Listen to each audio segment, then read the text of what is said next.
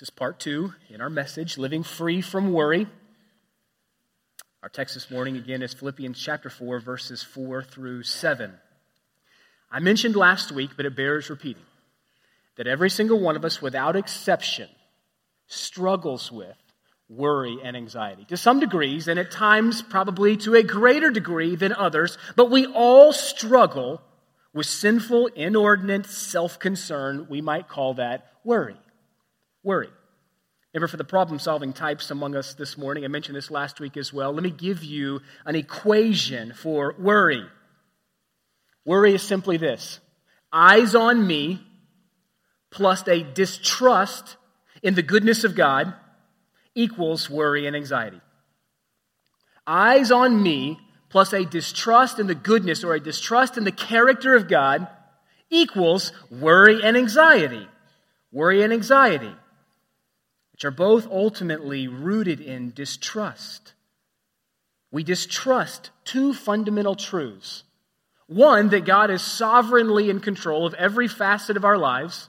And secondly, we distrust that God really cares. That He really has taken an interest in our little finite lives and the things that cause us inordinate concern. That He's in control and that He cares. We distrust those two things. Let's turn our attention to God's Word this morning. Let me encourage you to stand if you have the ability.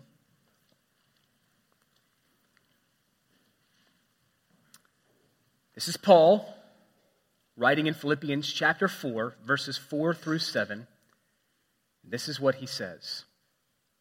Rejoice in the Lord always. And again I will say, rejoice. Let your reasonableness be known to everyone.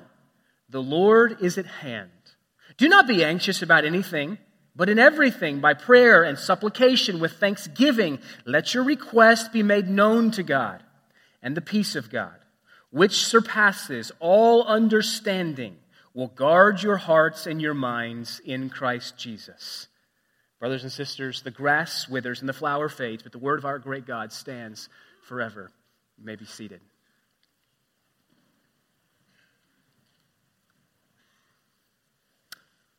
Point number 1 on your outline this morning, if you're taking notes, would encourage you to do so. Again, you always listen better if you have the ball point of a pen to paper.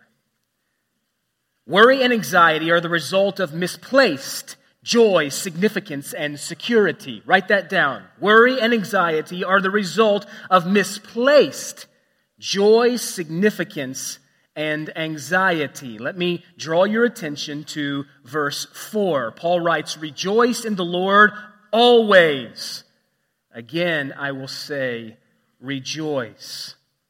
You see, worry and anxiety are merely the symptom of a much greater and a much deeper problem.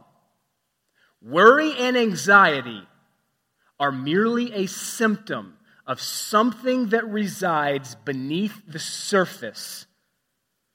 I've said before, if you can let your mind transition back for a second to our study in Paul's letter to the church at Ephesus, specifically chapter 4, where Paul talked about anger.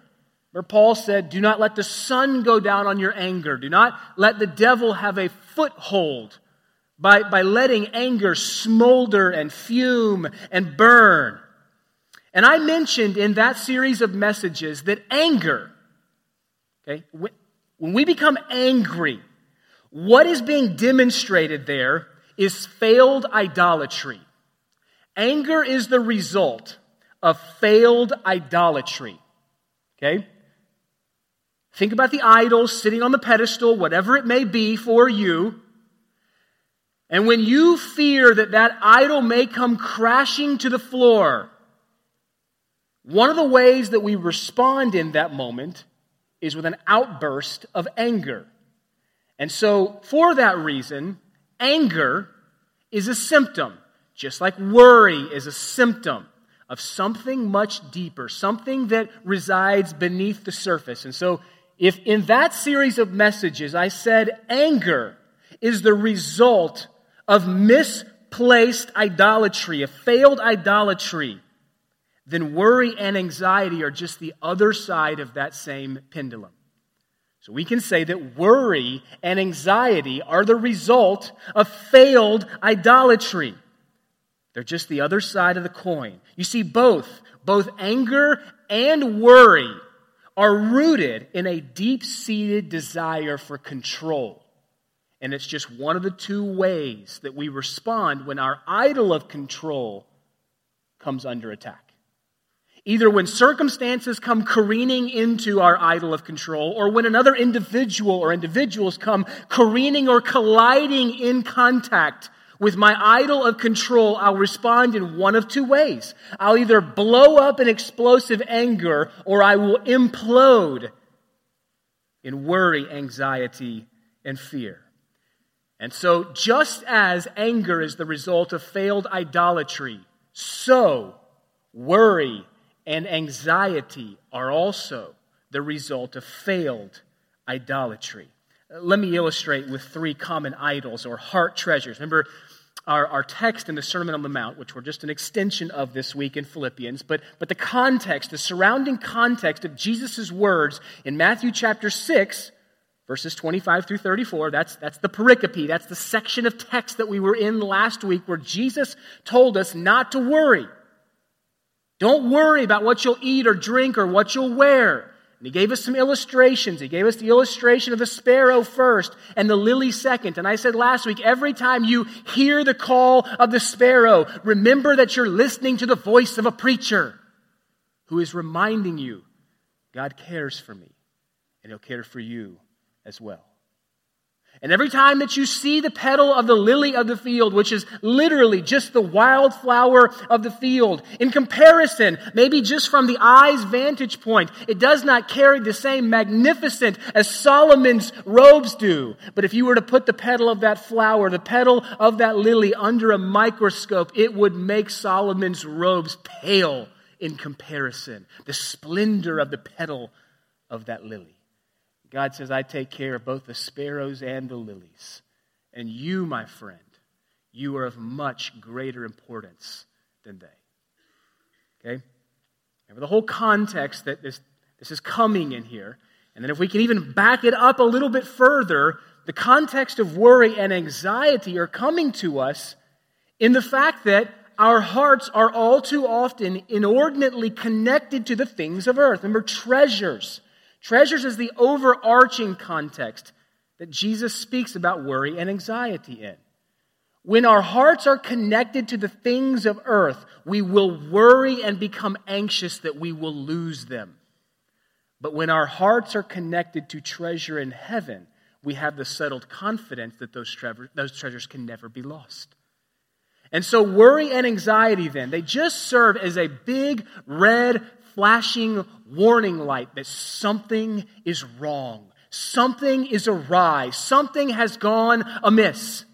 Okay, friends, let me encourage you. Every time you're tempted to worry, every time you're tempted to become anxious, pause for a moment if you can. Ask God to give you the grace to just pause for a moment and remember that what you're experiencing is a symptom of a greater heart issue. And so we don't begin asking the questions, how can I get rid of this worry, and how can I get rid of this fear, and how can I get rid of this anxiousness? Better questions to ask are, what is my heart connected to in this moment that fear is bringing to surface? What is my heart connected to in this moment that my anxiousness is revealing?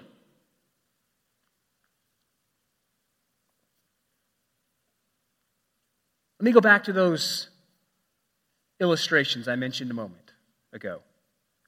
Finances. Think about finances for a moment here. If finances are your idol, if they are your treasure, if they've what you've attached your significance and your identity and your value to, then you will worry that those finances may fail you.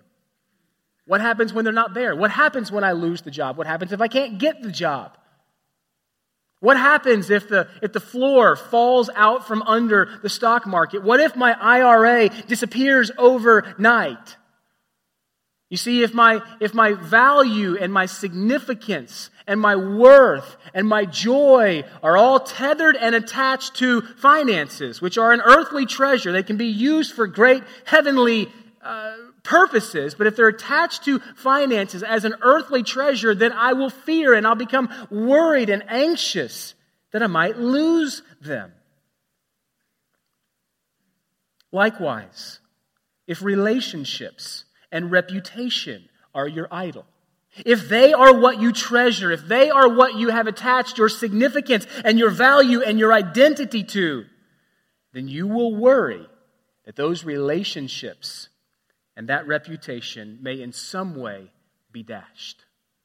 Lastly, if control is your idol, and I would say that control is an idol for every single one of us. If control is your idol, if it is your treasure, if it is what you have attached your significance and your identity and your value to, then you will worry when things seem out of your control. You worry. You'll be riddled with fear. You see, our worries and our anxieties are just indicators that we have misplaced treasures. It's just a warning sign. It's just an indicator of something that lies beneath the surface. Misplaced treasures.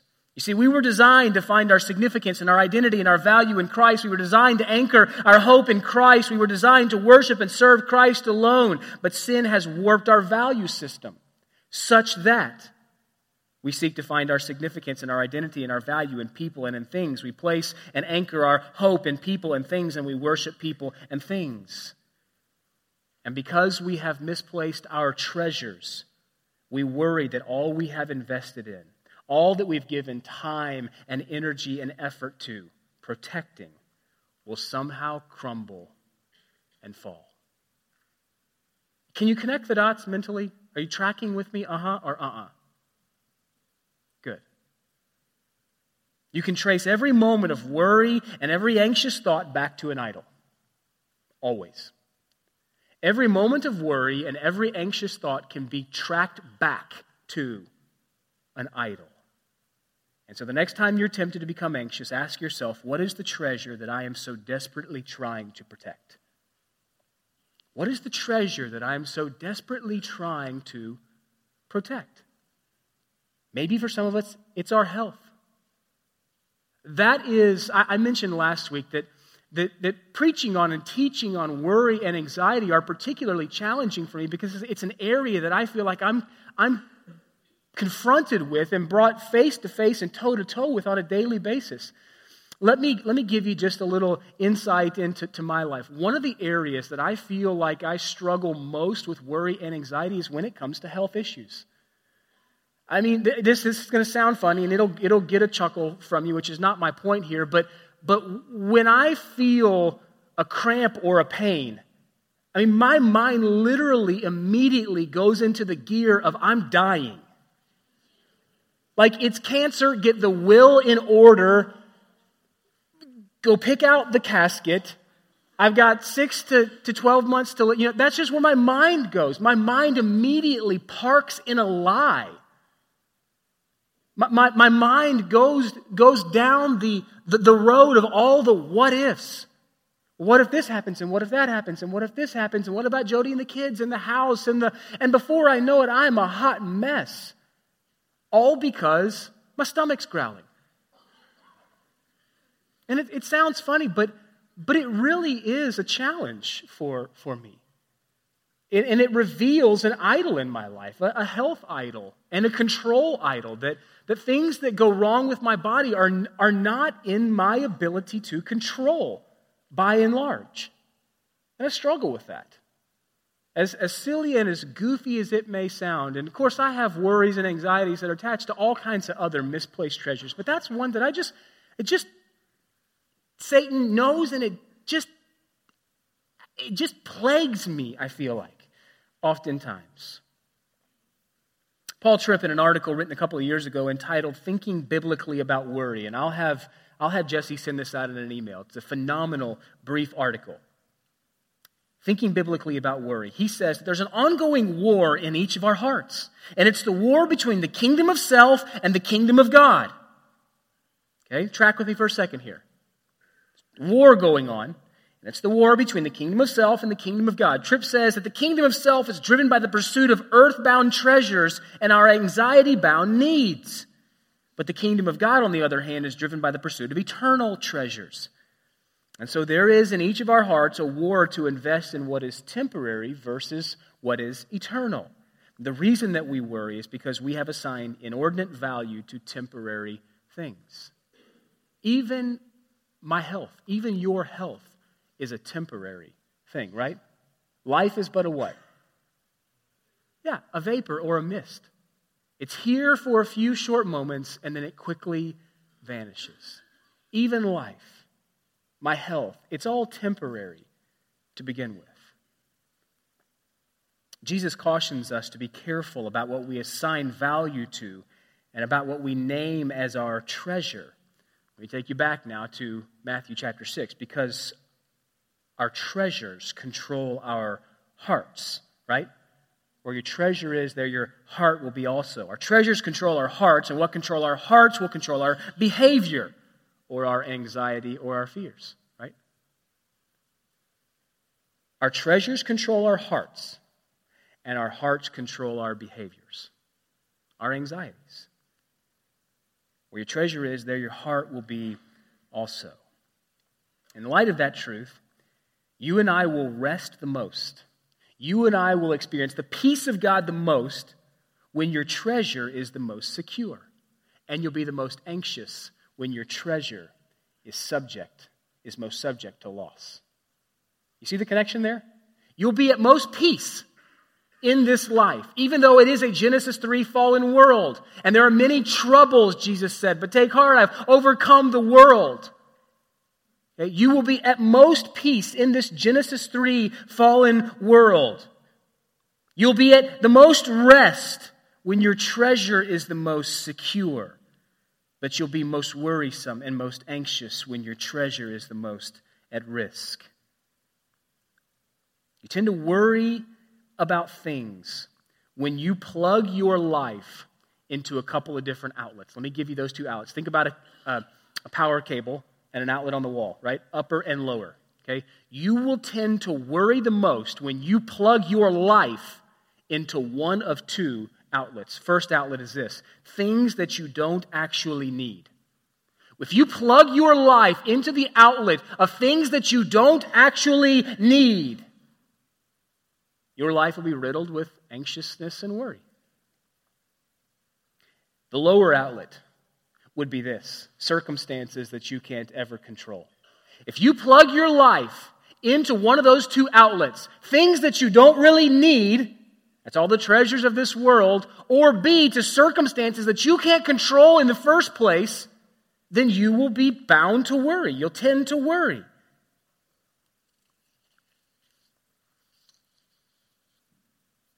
Worry and anxiety are the result of trying to protect your heart treasures from failure.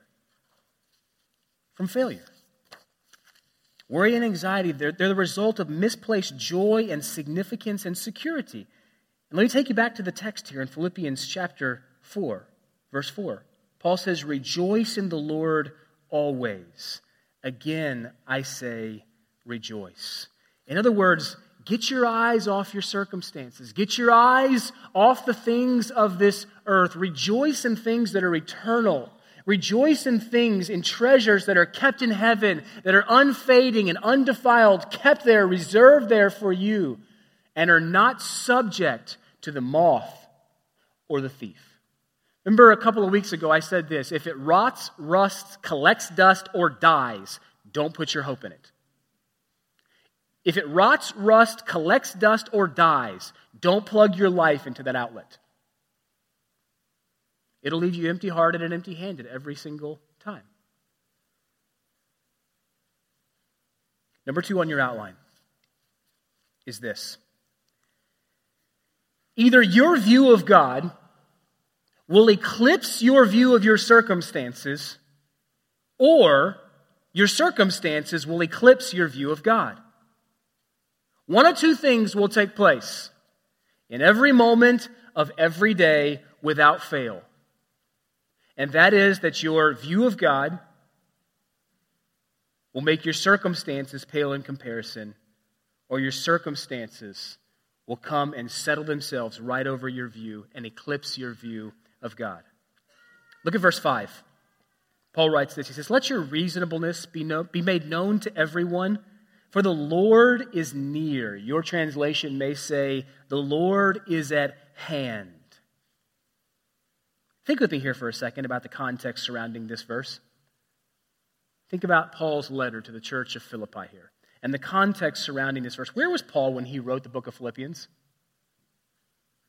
I saw over there he was in prison. I heard it over there. Yeah, Paul was in prison when he wrote this very letter. He wasn't reclining on a beach somewhere along the Aegean Sea. Paul wrote this letter from the confines of a Roman prison. Talk about bummer circumstances, by the way. You can imagine that there might have been cause for concern. I mean, are they going to kill me? Are they not going to kill me? Are they going to kill me? Are they not going to kill me? But do we find Paul riddled and paralyzed with worry and anxiety? No. Now, was Paul a man? And did Paul struggle in every way just as we do? Absolutely. But as you look at what Paul penned here in this letter, we don't find a man who was paralyzed by fear despite the circumstances which might have produced them. If his heart was tethered to certain earthbound treasures. But instead, we are reading the letter of a man who is rejoicing in the midst of less than desirable, even fearful, you could say, circumstances. Friends, hear me loud and clear here. Joy is not primarily a feeling. Just like love is not primarily a feeling. Joy is not primarily a feeling. Joy is the deep down confidence that God is in control of everything in your life and that God is working all things for the good of those who love Him. And so despite the circumstances, according to God's agenda, all is well. All is well. Think about for a moment. Think about your current worries and anxieties. When you think about them from your finite perspective, they're worrisome. And when you think about them from your finite perspective, they seem infinitely big and infinitely long. When, O Lord, the thing that you find David praying over and over and over again in the Psalms is, how long, O Lord, how long? And do you know how God oftentimes answers that? God oftentimes answers that by revealing His nature, His character, and His attributes. When David in the Psalms asks, how long, O Lord, do I have to endure? How long, O Lord, must I continue on? God oftentimes responds by saying, I am the Lord. Fear not. I'm with you. Be not dismayed. I will uplift you with my righteous right hand. In other words, get your eyes off yourself and get them on me. You see, when our eyes are on ourselves, our worries and our anxieties seem incredibly big. And they seem incredibly long. But in those moments where we are tempted to worry and to be anxious, remember that despite whatever the circumstances are, according to God's agenda, if we will just get our eyes on God's agenda, all is well and all is going according to plan. When life seems most out of control, friends, it could never be more in control. But we forget that.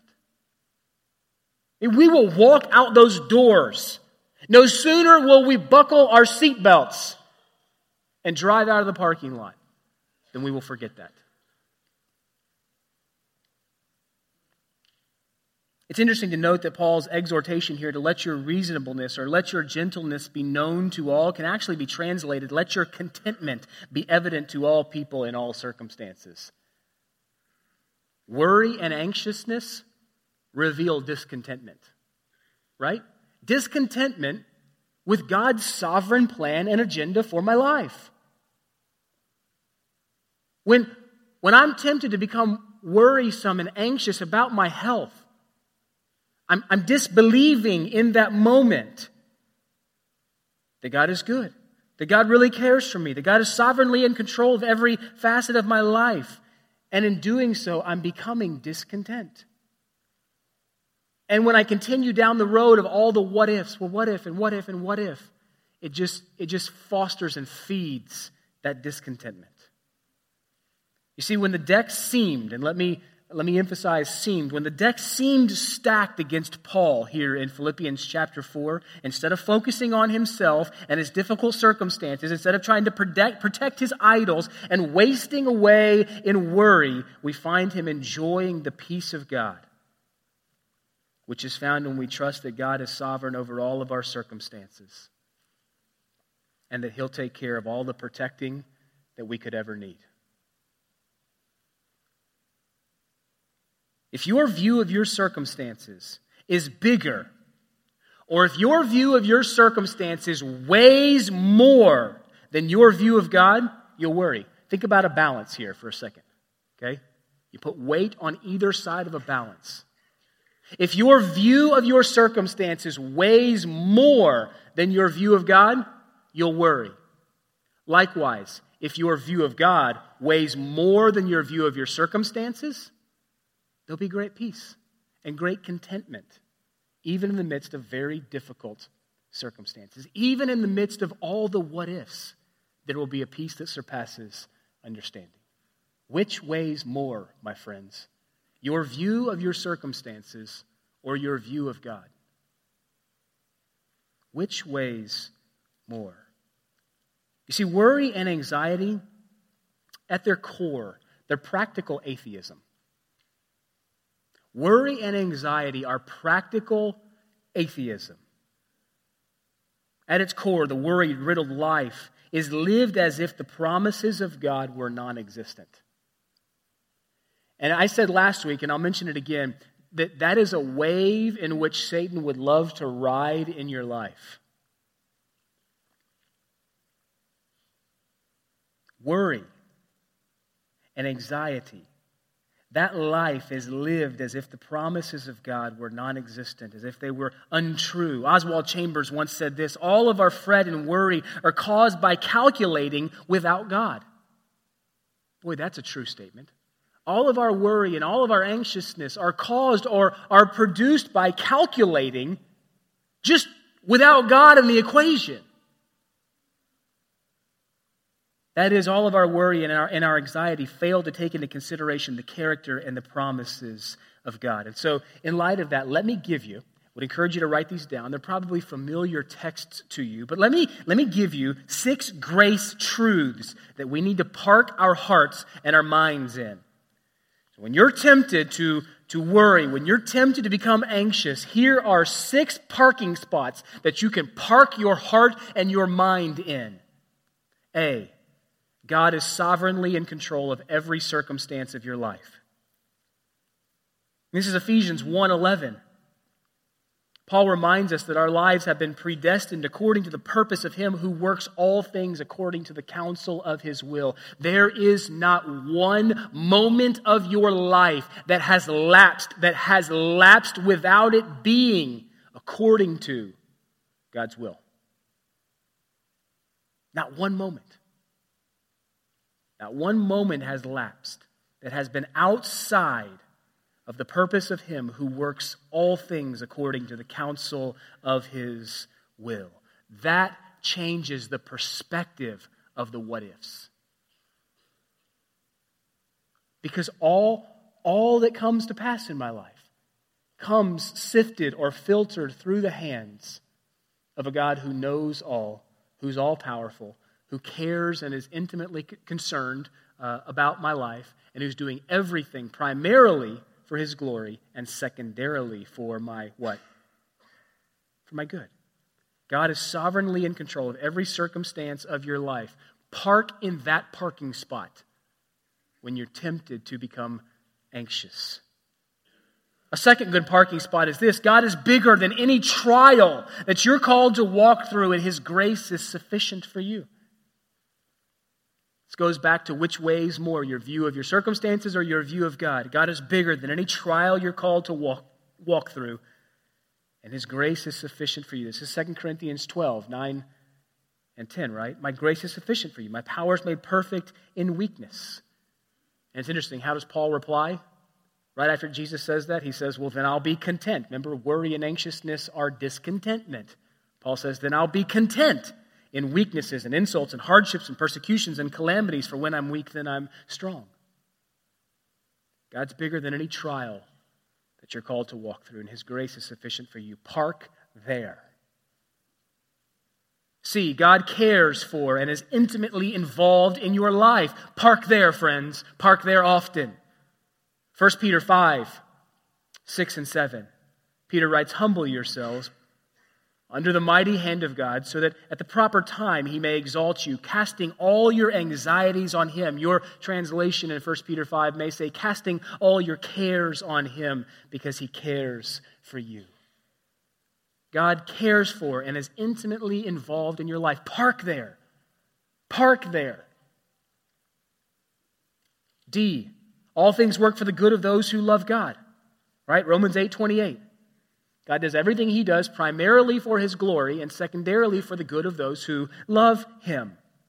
A.W. Tozer once said this. He said, when I understand that everything happening to me is to make me more Christ-like, it resolves a great deal of anxiety. When I realize that everything that's happening to me, God is using to conform me more and more into the image of Christ, realizing that, parking my mind there resolves a great deal of anxiety. E, here's another spot for you to park in. God will never leave you nor forsake you. Hebrews 13:5. Even if your worst fears come true, even if all your what-ifs become has-beens, God says, I'll never leave you nor forsake you. What a promise. What a promise. And then lastly, God is faithful even when you are unfaithful. 2 Timothy 2:13, even when we are faithless, He remains faithful. Boy, there are 6 grace truths that you and I would do well to park our hearts and minds in often, because all worry and all anxiousness is a lie. It's practical atheism. It's calculating. It's just not calculating with God in the equation. Park your mind, park your heart in these 6 as well as the plethora of other grace truths that we find throughout God's Word. Here's a helpful exercise to reorient your focus on God's promises. Maybe you'll write this down. When I'm anxious about, fill in the blank. When I'm anxious about whatever it may be, I'm disbelieving that God, fill in the blank. When I'm anxious or when I'm tempted to worry about, fill in the blank, I'm disbelieving that God, fill in the blank. You see, when we become worried, anxious, or fearful, we do so at least momentarily because we don't trust in God's wisdom, His power, and His goodness. We fear that God's not wise enough. We fear that God's not strong enough. And we fear that God is not good enough to prevent whatever it is that we fear. And friends, let me just go a step further. Even if God in His sovereign prerogative chooses not to prevent whatever it is that you most fear, He still sits on the throne. And every single one of those 6 grace truths are still true. He's not left you and He's not forsaken you. He's working all things out for His good, or His glory and your good. He's sovereignly in control of every circumstance in your life. He's bigger than any trial that you're called to walk through. He cares. He's intimately involved in your life. Even if all the what-ifs become has-beens, God still sits on the throne, friends. You see, the anxious mind parks in a lie. It believes that it's up to me to take care of this situation, or it's up to me to take care of this circumstance. When we distrust the promises of God, it's no wonder that we worry. Thinking that you have to bear the weight of the world all by yourself, that's a lonely place to be. Thinking that you've got to bear the weight of the world all by yourself, that is a lonely, lonely, lonely place to be. David Powlison says this, when you're worrying, it's like being in a universe where no one's home, it's just you and your struggle. But then, God plants a grace bomb. And here it is in Philippians chapter 4. It's the simple phrase, He is near. He's near. Paul says, let your reasonableness be known to everyone. The Lord is near. Friends, there is no greater source of spiritual stability than the confidence that God is near. He's near. He'll never leave us nor forsake us. But our view of God has to trump our view of our circumstances. And Paul knew that. That's why he encourages us with God's nearness here in Philippians 4.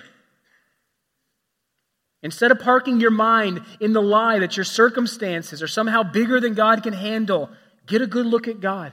Fix your eyes on Him. He's near.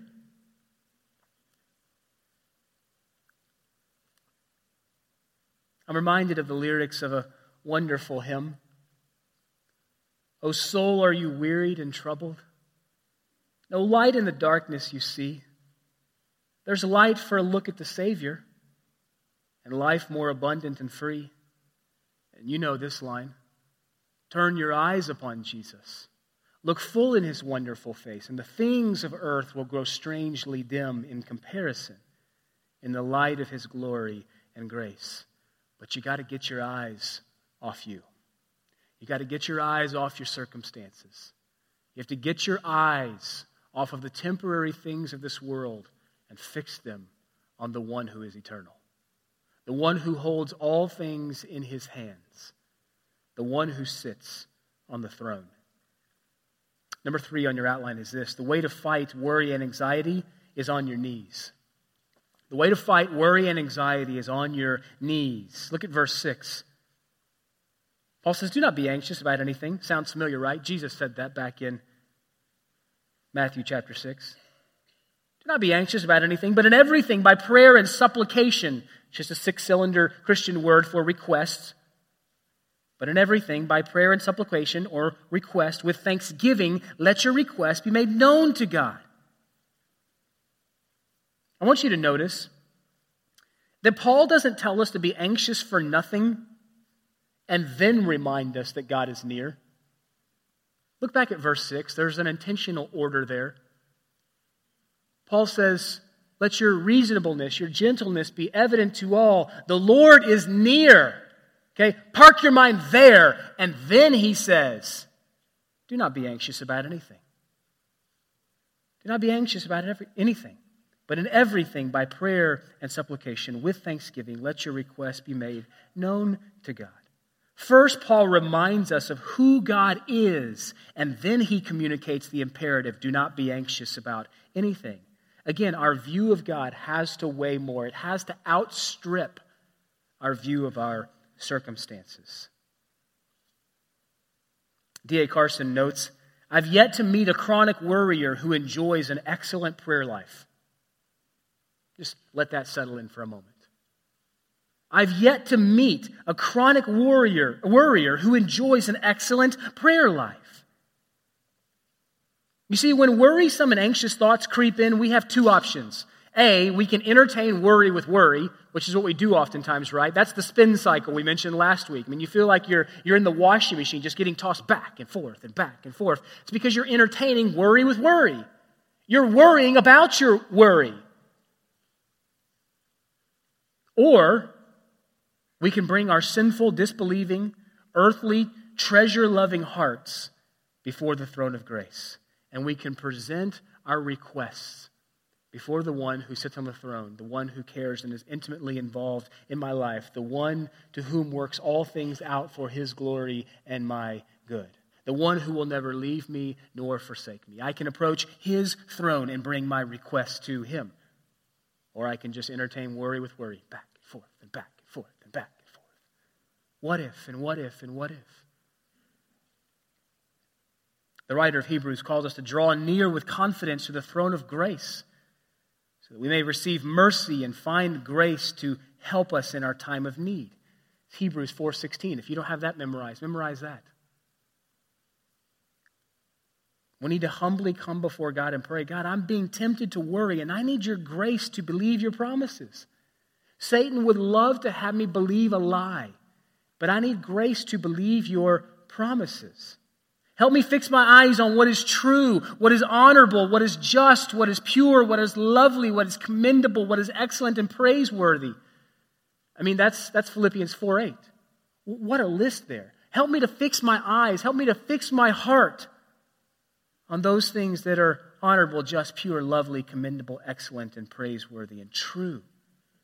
Help me to see my circumstances in light of your sovereignty. Help me to trust that you're committed to me, even though I'm struggling to see beyond the moment. I know that you're using my circumstances to complete the good work that you started in me. Thank you, God, that you're near. You see, when we begin to pray that way, it will change your perspective about the things that you worry about. Write this down. This is an extra. This is a bonus. This is free. Talk to God about number one in light of number two. I'll give you the number one and the number two. Talk to God about number one in light of number two. Another way to say that is to talk to God about your worries in light of His character. Frame your prayers when you pray, which is what Paul tells us to do here. Come before the Lord with prayer and supplication. Present your requests before the one who is sovereign. And when you do so, frame your prayers in light of who it is you're talking to. You see, friends, if you and I don't couch our prayers concerning the things that we worry about in light of God's character, did you know that your prayers can become just a recital of the very things that you worry about, which will leave you in the spin cycle? If you do not include in your prayers the character of God, the bigness of God, then all you're doing is reciting the things that you're worried about. It's like saying, stop thinking about a pink elephant. And now I just lost every one of you for the next minute and 20 seconds because pink elephant's what's on your mind. If all we do is pray reciting the things that we worry about, but we never infuse in that prayer a high view of God, then all we're doing is just reciting the things that make us anxious, which will just continue to make us anxious. You see, our prayers can actually be anxiety-producing agents if there's not enough of God in them. If we're not careful, worry itself can overshadow everything else you pray. And so proper prayer, I think what Paul is encouraging us to here, proper prayer infuses the presence of God back into the scenario. So state your worries in light of who God is. That is, talk to God about number one, your worry, in light of number two, who He is, His character. And then let me bring you back to this. Have you ever noticed the importance of thanksgiving as it pertains to worry and anxiety? You ever notice that those things are connected? It's a connection between thanksgiving and the things that we are tempted to worry and become anxious about.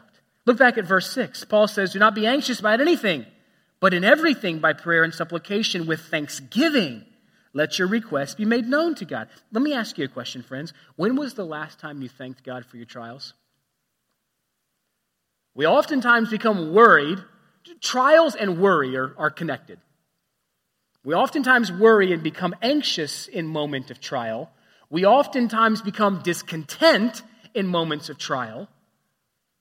But when was the last time that we stopped and we thanked God for what He's doing in the trial, for what He's producing in us in the trial, for His character and His nature and His attributes that He is revealing to me or reminding me of in the midst of my trial? When was the last time that we stopped to thank God for our trials?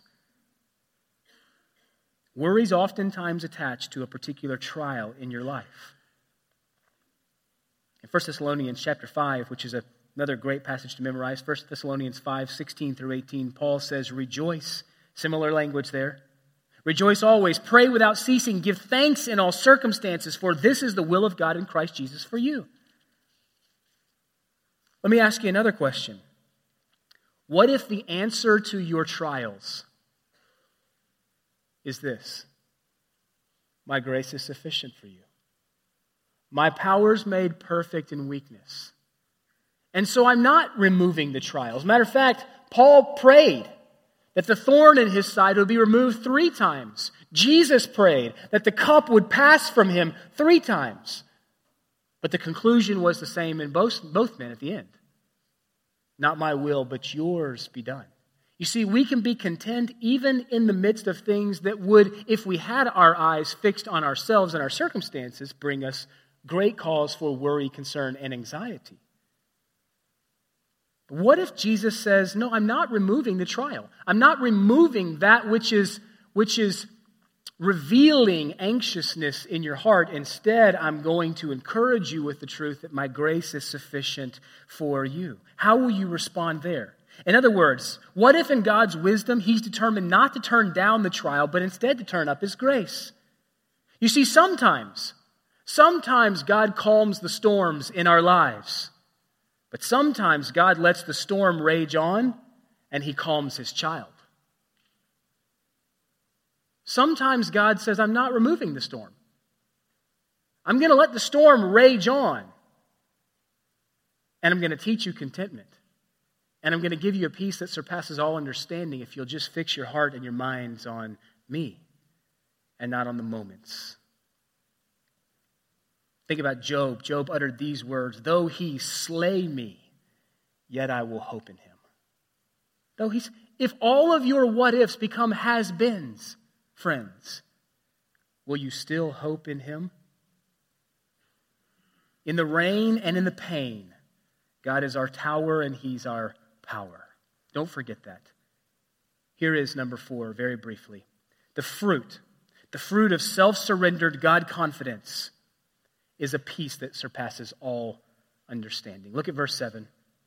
Paul writes, and the peace of God, which surpasses all understanding, will guard your hearts and minds in Christ Jesus. Friends, 3 simple things there. 1, the peace of God is available. The peace of God is available. Secondly, it's a peace that surpasses all understanding. And third, it's a peace that will guard your hearts and your minds in Christ Jesus. As we confidently, by God's grace, apply the truths of Scriptures to our minds, that truth will put what is momentary in our sights into an eternal perspective. And an eternal perspective will wash away a myriad of worry and anxiety. So much of our worry and anxiety is connected to a temporary perspective, an earthly perspective, a temporal perspective, instead of an eternal perspective. Let me remind you with this in closing here, just as we prepare to come to the Lord's table in communion this morning. What if all your greatest fears come true? What if all your greatest fears come true? What if all the what-ifs really do become has-beens for you? What then, friends? You see, the greatest deliverance that Jesus has ever accomplished for us, and I mentioned this last week, is that He saves us in Christ from our greatest danger. You see, for most of us, the fear that plagues us each day isn't the wrath of a thrice holy God, but that is our greatest danger. More than my health, more than will my children turn out right, more than will I pass the test, more than will the airplane crash, more than what if they put me to sleep and I don't wake up, more than any of those fears, greater than any of those fears should be in our hearts and minds the wrath of a thrice holy God, being exposed to the wrath of God. That ought to be the thing that scares us the most, because that is our greatest danger. But the truth of the gospel message is that if we know Christ savingly, Jesus, because He has stood in our place, bore the wrath reserved for me. In other words, He has taken what we should worry the most, because it is our greatest danger, off the table. It's no longer a concern, because it's finished. Or Jesus' dying words in John chapter 19, it is finished. You see, trusting God doesn't mean that our worst fears won't happen, friends. Rather, it means that what we should fear most won't happen. What we should fear the most, Jesus said, is finished if we know Him. And every other fear should pale in comparison. mean, we have no fear that we can lose the love of God. We have no fear that we can be separated or detached from him in any way. I mean, Paul wrote, "What shall separate us from the love of Christ? Shall tribulation or distress or persecution or famine or nakedness or sword or danger?" I mean, aren't those things we oftentimes worry about? But not a one of them, Paul says, can separate us from the love of Christ. And then he goes on and he says, "For I am sure that neither death, nor life, nor angels, nor principalities, nor things present, nor things to come, nor powers, nor height, nor depth, nor anything else in creation will be able to separate us from the love of God, which is in Christ Jesus our Lord." The thing that we should fear the most has been wiped off the table.